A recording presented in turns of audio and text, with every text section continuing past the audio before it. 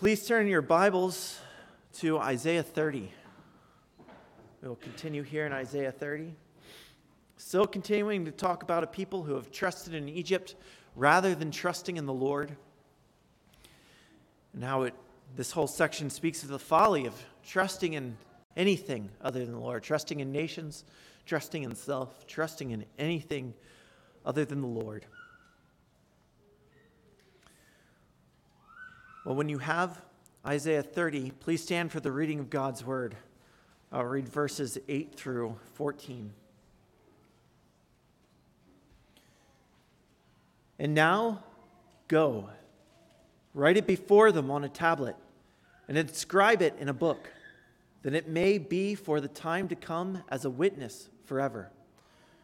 For they are a rebellious people, lying children unwilling to hear the instruction of the Lord, who say to the seers, do not see, and to the prophets, do not prophesy to us what is right. Speak to us smooth things, prophesy illusions. Leave the way, turn aside from the path. Let us hear no more about the Holy One of Israel. Therefore, thus says the Holy One of Israel, because you despise this word and trust in oppression and perverseness and rely on them, therefore this iniquity shall be to you like a breach in a high wall, bulging out and about to collapse, whose breaking comes suddenly in an instant, and its breaking is like that of a potter's vessel that is smashed so ruthlessly that among its fragments not a shard is found with which to take fire from the hearth, or to dip up water out of the cistern. You may be seated. Dear Heavenly Father, we thank you for your word, which gives us truth, which helps us to know who you are, who we ourselves are, this creation around us. God, I pray that we would be a people who knows that truth and embraces that truth, that we would not be a people deceived, neither deceived by anything else or even by self-deception. Lord, I pray that you would direct us the way we ought to go, and that having truth in your Son, having that life, we would have great joy and gladness, and that we would have great peace with you. In Jesus' name, amen. So maybe you know someone who is self-deceived. These people here in Isaiah's time were deceived. They had deceived themselves into thinking that Egypt would be able to save them when they would not. Deceive themselves into thinking that the Lord's plan was not good enough. And they embrace this self-deception because it makes them feel more secure. And that's how self-deception works. Why do we have this term, self-deception? Why would someone deceive one's own self? Because it feels like a more secure place to be. People don't want to believe some truth, and so they tell themselves lies because it feels safer. But self-deception is necessarily self-destructive. If you don't know the truth, that something actually is dangerous, that something actually is bad, and you deceive yourself into thinking that it's all right, what happens? Naturally, you encounter great trouble because of this. If you feel that you're in a place of safety when you are not, you will do what is dangerous, you will do what is harmful to self. And the more and more that you are deceiving yourself, the more and more that you will cause harm and bring destruction upon yourself. Just to make one small illustration of that, about that idea that safety, that a false sense of security leads to destruction. Did you know that when football pads were first introduced, that it actually increased, at least coordinate with that was an increase in the number of serious injuries that happened in football? People have a sense of security from the pads, and so they tackle harder and end up getting hurt more. It is that way when we deceive ourselves into thinking that we are safe in God's eyes when we are not. And so consider these words that begin here in verse 12. Therefore, thus says the Holy One of Israel. God is frequently in the book of Isaiah referred to as the Holy One of Israel. He is holy. is one of his attributes, is that he is not only morally pure, but he is of a different class than all the rest of his creation. He is holy. He is set apart. And this is what Isaiah begins with in Isaiah 6 when Isaiah receives his commission. So with the holiness of God. God is there in his throne room, surrounded by angels, angels singing, holy, holy, holy, because God is holy. And this holiness has a great implication for his people.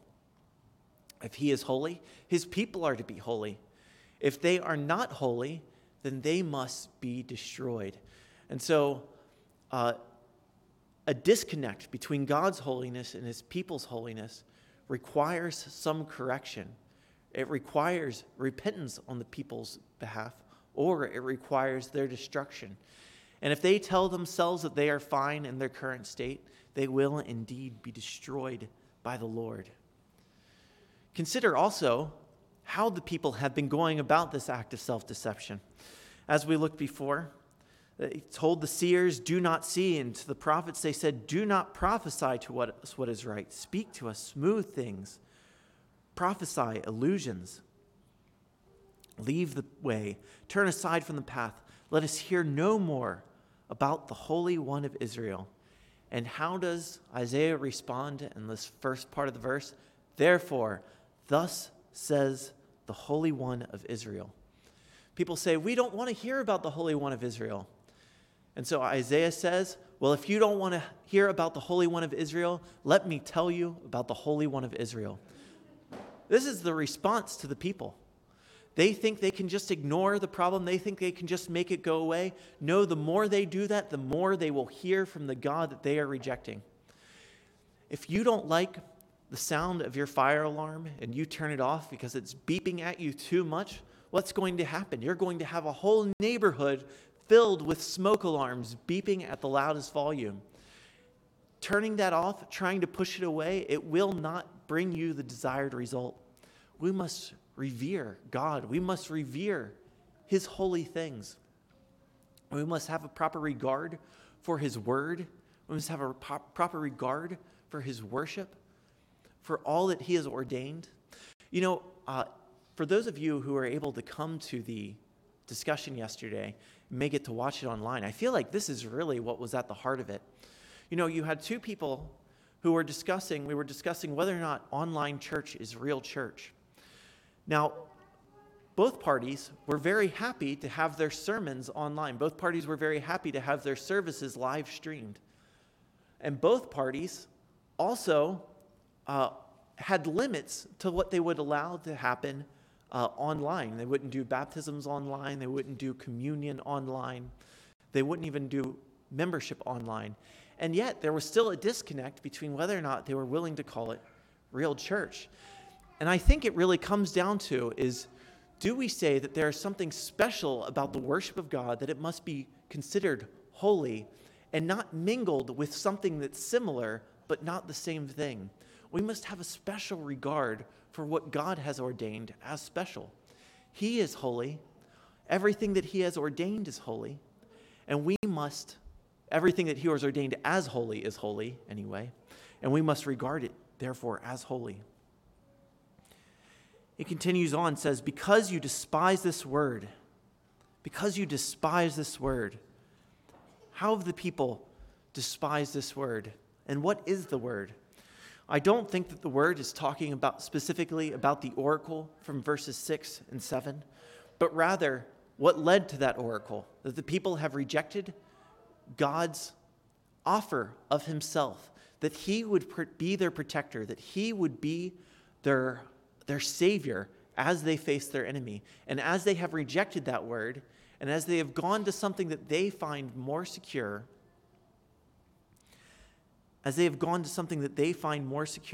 they despise that word.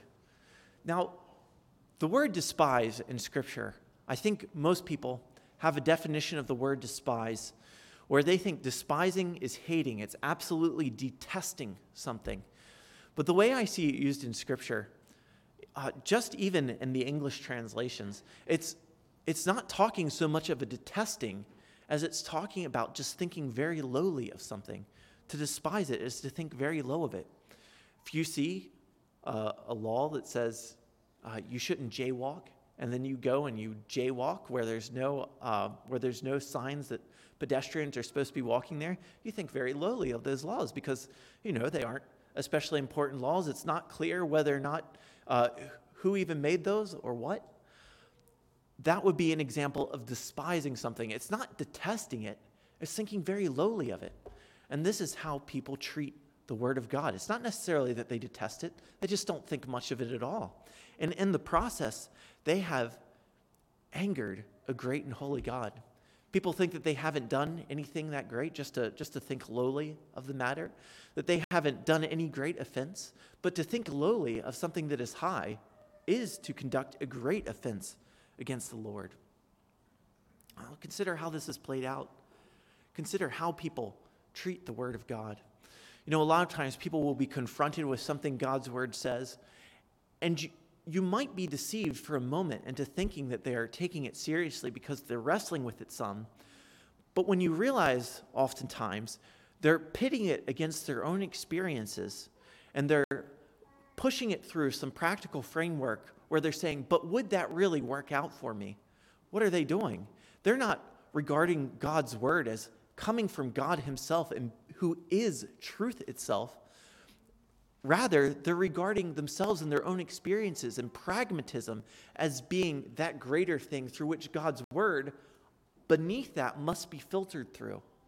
To despise God's Word, like I said, is not necessarily to detest it, but to consider other things as more fundamental through which that Word must submit. But God's Word submits to no man because God submits to no man. Consider something else. Children. There's several children here today. I know it's very hard to sit and pay attention during a sermon, but God's Word is great. And if you're in family worship, having Bible time with your family, a lot of times it's easy for you to zone off, for you to grab a toy that's next to you that your parent doesn't realize is there, to play with that toy. That's despising the Word of God. You have to take the Word of God seriously. The Word of God is important because it is true, and it comes from God who is truth itself. It cannot be despised. To despise, kids, is to think lowly of something. You should not despise the Word of God. Now he continues on. He says, and trust in oppression and perverseness and rely on them.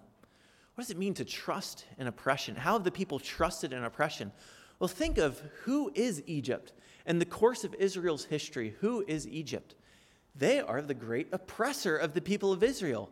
They are the ones who kept the people in bondage for 400 years. Now, how does that make sense that the people would then go back to their oppressors? But this is precisely what people do all the time, rather than trusting in the Lord. They hear the Lord's promise. They do not want to trust the Lord's promise because they see it with eyes of sight rather than with eyes of faith. And they despise that word, and they would choose rather to trust an oppressor. Consider how often this happens in religion, where people go to some religious asceticism that binds them by all sorts of difficult works that they must do in order to be right, in order to have some condition of peace. And they try to match up to those things, and often they can't. And even when they can, and with whatever religious framework they're working by, ultimately it does not give real peace. All it does is has bound them to all kinds of oppression that cannot save. People frequently trust in oppression rather than trust in the Lord, who is a kind and gentle master who does not oppress.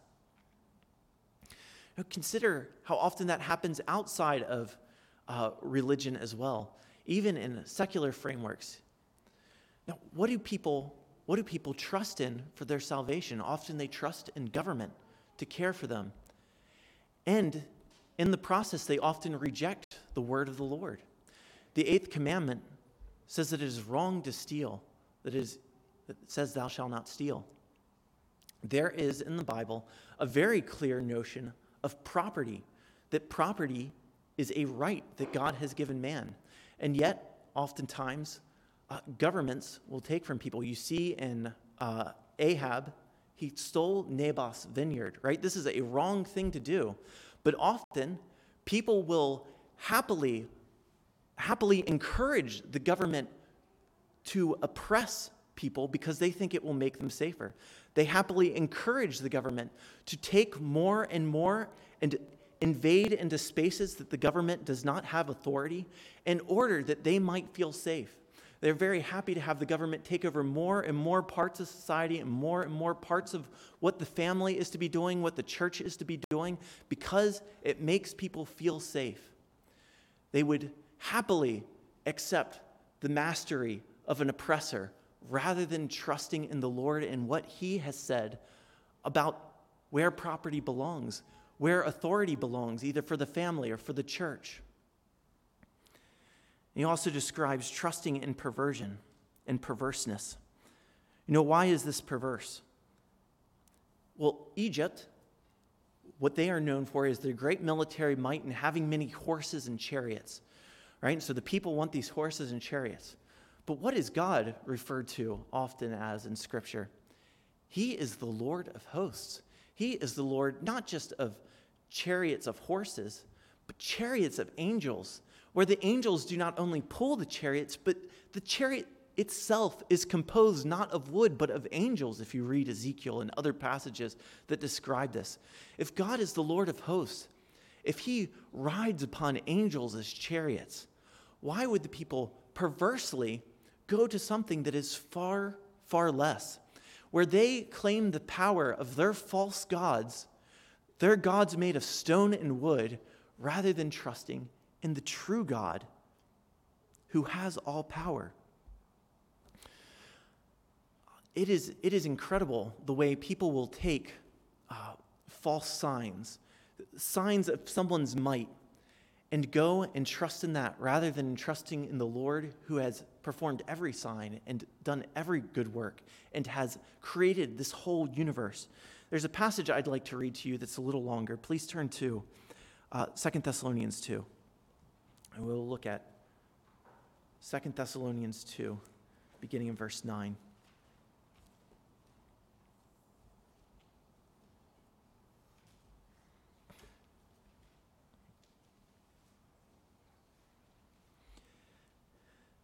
The coming of the lawless one is by the activity of Satan with all power and false signs and wonders, and with all wicked deception for those who are perishing, because they refuse to love the truth and so be saved. Therefore, God sends them a strong delusion so that they may believe what is false, in order that they may be condemned, who did not believe the truth, but had pleasure in unrighteousness. Your Scripture describes a particular people who have refused to love the truth. They despise the truth. They despise God's word. And so what does God do?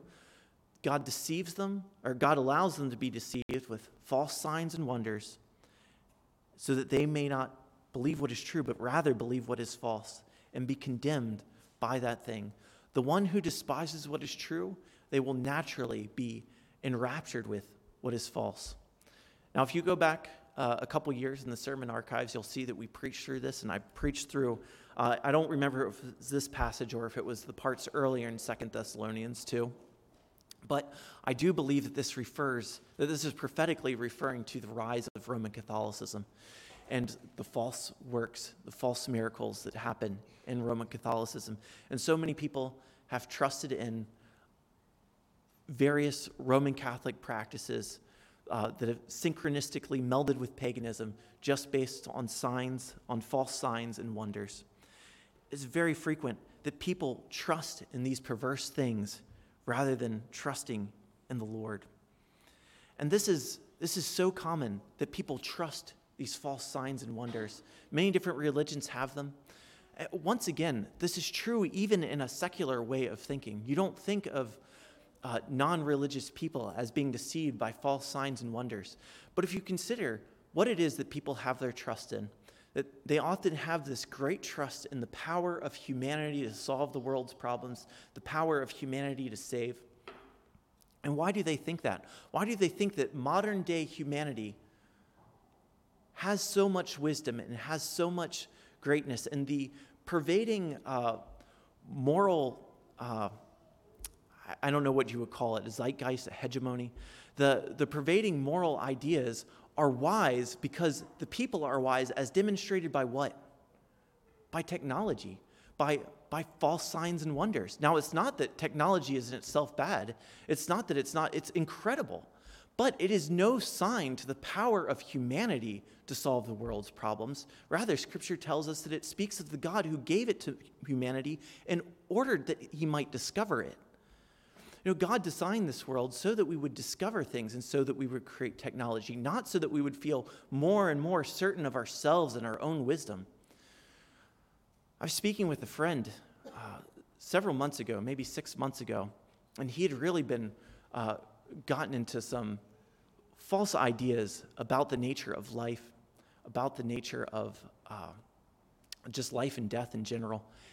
And when I asked him why he was so impressed by this, he told me that it was because this is what more and more people are realizing. And I said, what makes people now so much wiser than people before? Like, why would you trust people now more than you would trust people before who were spending time thinking about deep philosophical things like this? He says, well, we have flush toilets. Flush toilets. This is the sign to let this man know that we have better wisdom regarding life and birth and death and all kinds of philosophical things, is because we have flush toilets. This is the sign that we have wisdom. People are easily deceived. They are easily deceived. If they do not love the truth, they will be given over to false signs and wonders and love what is false. So he says in verses 13 and 14, therefore, this iniquity shall be to you like a breach in a high wall, bulging out and about to collapse, whose breaking comes suddenly in an instant. And its breaking is like that of a potter's vessel that is smashed so ruthlessly that among its fragments not a shard is found with which to take fire from the hearth or to dip up water out of the cistern. So Isaiah makes two analogies. He speaks of a high wall that is bulging and about to collapse. The idea of bulging, if you imagine you've got a wall and you have an enemy that's throwing, big projectiles with a trebuchet or something at it, and it hits the wall. What does the wall do? It has a big bulge in the middle. And that bulge means the wall is no longer stable. It's going to fall as soon as that center of gravity gets off balance. And then he describes it as the breaking of a potter's vessel. It just smashed to bits. And this is what is going to happen to the nation of Egypt as God brings Assyria against them. They are not going to save the people of Israel. Rather, they are going to be destroyed. And then along with that, the people themselves are going to feel that shame of having trusted in this nation of Israel. And consider the different qualities of this judgment, of this destruction that people bring upon themselves by this self-deception. First of all, it's complete. It's complete. When the wall falls, you can't build up the wall from what remains. There's really, you've got to start over if you want something structurally sound. The same thing with a pot. How do you repair a pot? You can't do it. You can't just, take some more clay and fuse it into the middle. It won't be structurally sound anymore. You can't do that. You have to start over. And so the destruction is complete. It's a certain destruction. This is one that will come to pass. As the wall is bulging and about to collapse, what does that let you know? It's coming down sooner or later. It is certain that it will come down. And it will come down suddenly. People think that because God has been merciful to them for many years, that he will just continue to be merciful to them. But that is not the case. Those who go along in their wicked ways of living, rejecting God's truth, despising his word, not having trusted in his Son in whom there is forgiveness of sins, what happens? Suddenly, their life is taken away, and all of it comes crashing down. There is a bulge in that wall at this moment. It will come crashing down. It will be a great destruction, and it will be irreparable. There will be no way to restore it. Those who stand before God in judgment, there will be no fixing it. There will be no short release upon good behavior like there might be in our justice system. There is no such thing. There is no way to get out of it. It's forever and ever and ever. And so it is the case with this destruction that comes upon man.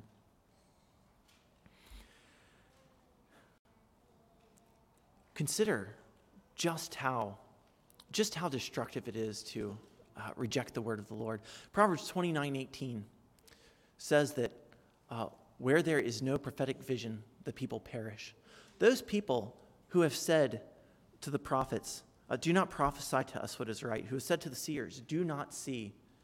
That verse in Proverbs that is so frequently misused to speak of just insight or planning, which is actually speaking of prophetic vision. Think about what that's saying. If you say, do not see the things you're supposed to see, if the people perish without prophetic vision, they're asking people to cut them off from the very life source that God has for them. People shall not live by bread alone, but by every word that comes from the mouth of God. You cut yourself off from that word, you cut yourself off from the very food that keeps you going, that nourishes you spiritually. There is no hope for you if you are cut off from this source of life. It is only through God's word that truth can be found. It is only through God's word that salvation can be found. It is only through God's word that we can learn of Christ who gives forgiveness of sins. Now consider also, in connection with the previous chapter, this notion of a potter. This is not the first time Isaiah has mentioned it. In verse 16 of chapter 29, he said, "You turn things upside down. Shall the potter be regarded as the clay? That the thing made should say of its maker, he did not make me, or the thing formed say of him who formed it, he has no understanding."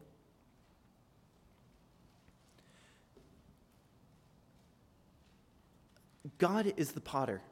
The people have rejected him, and they think of themselves as the potter. They turn things upside down. They think they will be able to repair anything that happens to them. But this is not the case, for God is the potter. And so it is with everyone who rejects the truth. Just some more examples of self-deception for you to consider. Those who get involved in some kind of pyramid scheme, they really want to think this thing is going to work out for them. When they start realizing that something is wrong, what do? They just suppress that truth. When their friends tell them, hey, this multi-level marketing thing, that is a pyramid scheme, they get offended. They reject it. And so they invest themselves further and further into it until they're destroying themselves more and more. Self-deception necessarily leads to self-destruction. And consider how that exists in our era, where people have rejected what God's word says about his image, and that he made man male and female in his image. And so as they reject this, as they reject binary sexuality, what does this lead to? It leads to self-mutilation and self-destruction.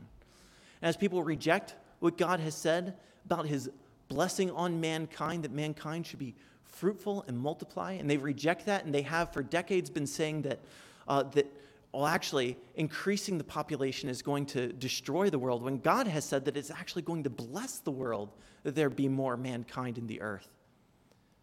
And so people reject this, and what do you see? Now people are worried as birth rates fall, and you can't maintain the older generation because there's no younger generation to take care of them.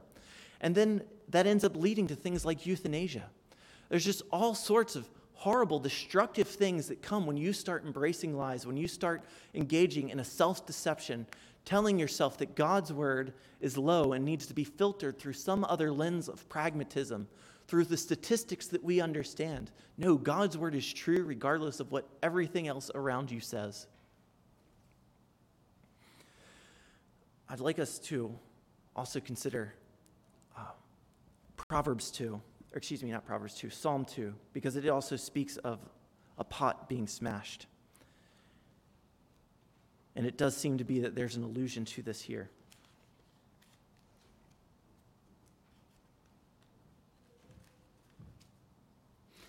Why do the nations rage and the peoples plot in vain? The kings of the earth set themselves, and the rulers take counsel together You know, that was a similar phrase to what Isaiah was using earlier in this section in Isaiah, right? The people take counsel together in the dark and against the Lord and against his anointed, saying, let us burst their bonds apart and cast away their cords from us. What are God's cords? What are his bonds? It's his law. It's his law. The people have despised his law. They reject it. They don't like it. Let us cast it away. But he who sits in the heavens laughs. The Lord holds them in derision. Then he will speak to them in his wrath and terrify them in his fury, saying, as for me, I have set my king on Zion, my holy hill. This is Jesus Christ. Jesus Christ is above all. I will tell of the decree. The Lord said to me, you are my son. Today I have begotten you. Ask of me, and I will make the nations your heritage, and the ends of the earth your possession. You shall break them with a rod of iron and dash them in pieces like a potter's vessel. But Jesus Christ is the one who will smash every last enemy. All those who have not come to him and trusted in him, he will smash every last one. But consider what it says as it continues on. Now therefore, O kings, be wise. Be warned, O rulers of the earth. Serve the Lord with fear and rejoice with trembling. Kiss the Son, lest he be angry and you perish in the way, for his wrath is quickly kindled. Blessed are all who take refuge in him. This message of curse, verse after verse after verse, ends with this one line of blessing. Blessed are all who take refuge in him. How do you take refuge in him? By coming and kissing the Son, trusting in Jesus Christ for the forgiveness of sins. There is forgiveness in him. There is salvation from being smashed because you have placed the pot above the potter. And how does Jesus accomplish this? Through his death, burial, and resurrection. Isaiah 53 says that it pleased the Lord to crush him. Jesus Christ was crushed. He became an earthen pot like us. He was smashed himself. Though he will be the one smashing all the others, it pleased the Lord to crush him in our place. We who deserve this, who trust in him, who come to him in faith. There is an escape for this wrath. We who have engaged in self-deception, every last one of us who have believed lies, who have despised God's word, there is hope. And that hope is found in Jesus Christ, who himself became one of these earthen vessels and himself was smashed by the Lord. And then on the third day rose again with a perfect, glorious body to bring all of us into the same condition on that great and glorious day. And Isaiah ends in Isaiah 64:8 with that statement, with that acknowledgement that God indeed is the potter. We acknowledge that you are the potter and we are the clay. And so Christ has not only provided forgiveness for us that we may escape such things, not only has he done that and provided that we have this future beautiful perfection awaiting for us, but he has given us his Spirit that we might make that confession with him, acknowledging that God is above all and that we are just the clay. You know, truth is it's like screws in a table. If you take out enough screws, it's just going to all collapse. It's like the wall that has the bulge in it. It will collapse eventually. It is like the pot that is about to be smashed by the one who is angry. But if you come and you kiss the Son, if you come to Jesus Christ in faith, he will transform you so that you are able to acknowledge God as the potter, and he will preserve you as a vessel for his glory. Amen. Let's pray. Dear Heavenly Father, we thank you for this great salvation that we have in Jesus Christ. We thank you that he has died for his people, being crushed, that we might have this new life, that we might be spared the crushing that is owed to us, that he has given us his Spirit, that we might confess him as Lord, that we might confess that the potter is above us, and that transformation by which we can even come to him in faith, kissing the Son. We thank you for this incredible salvation. In Jesus' name, amen.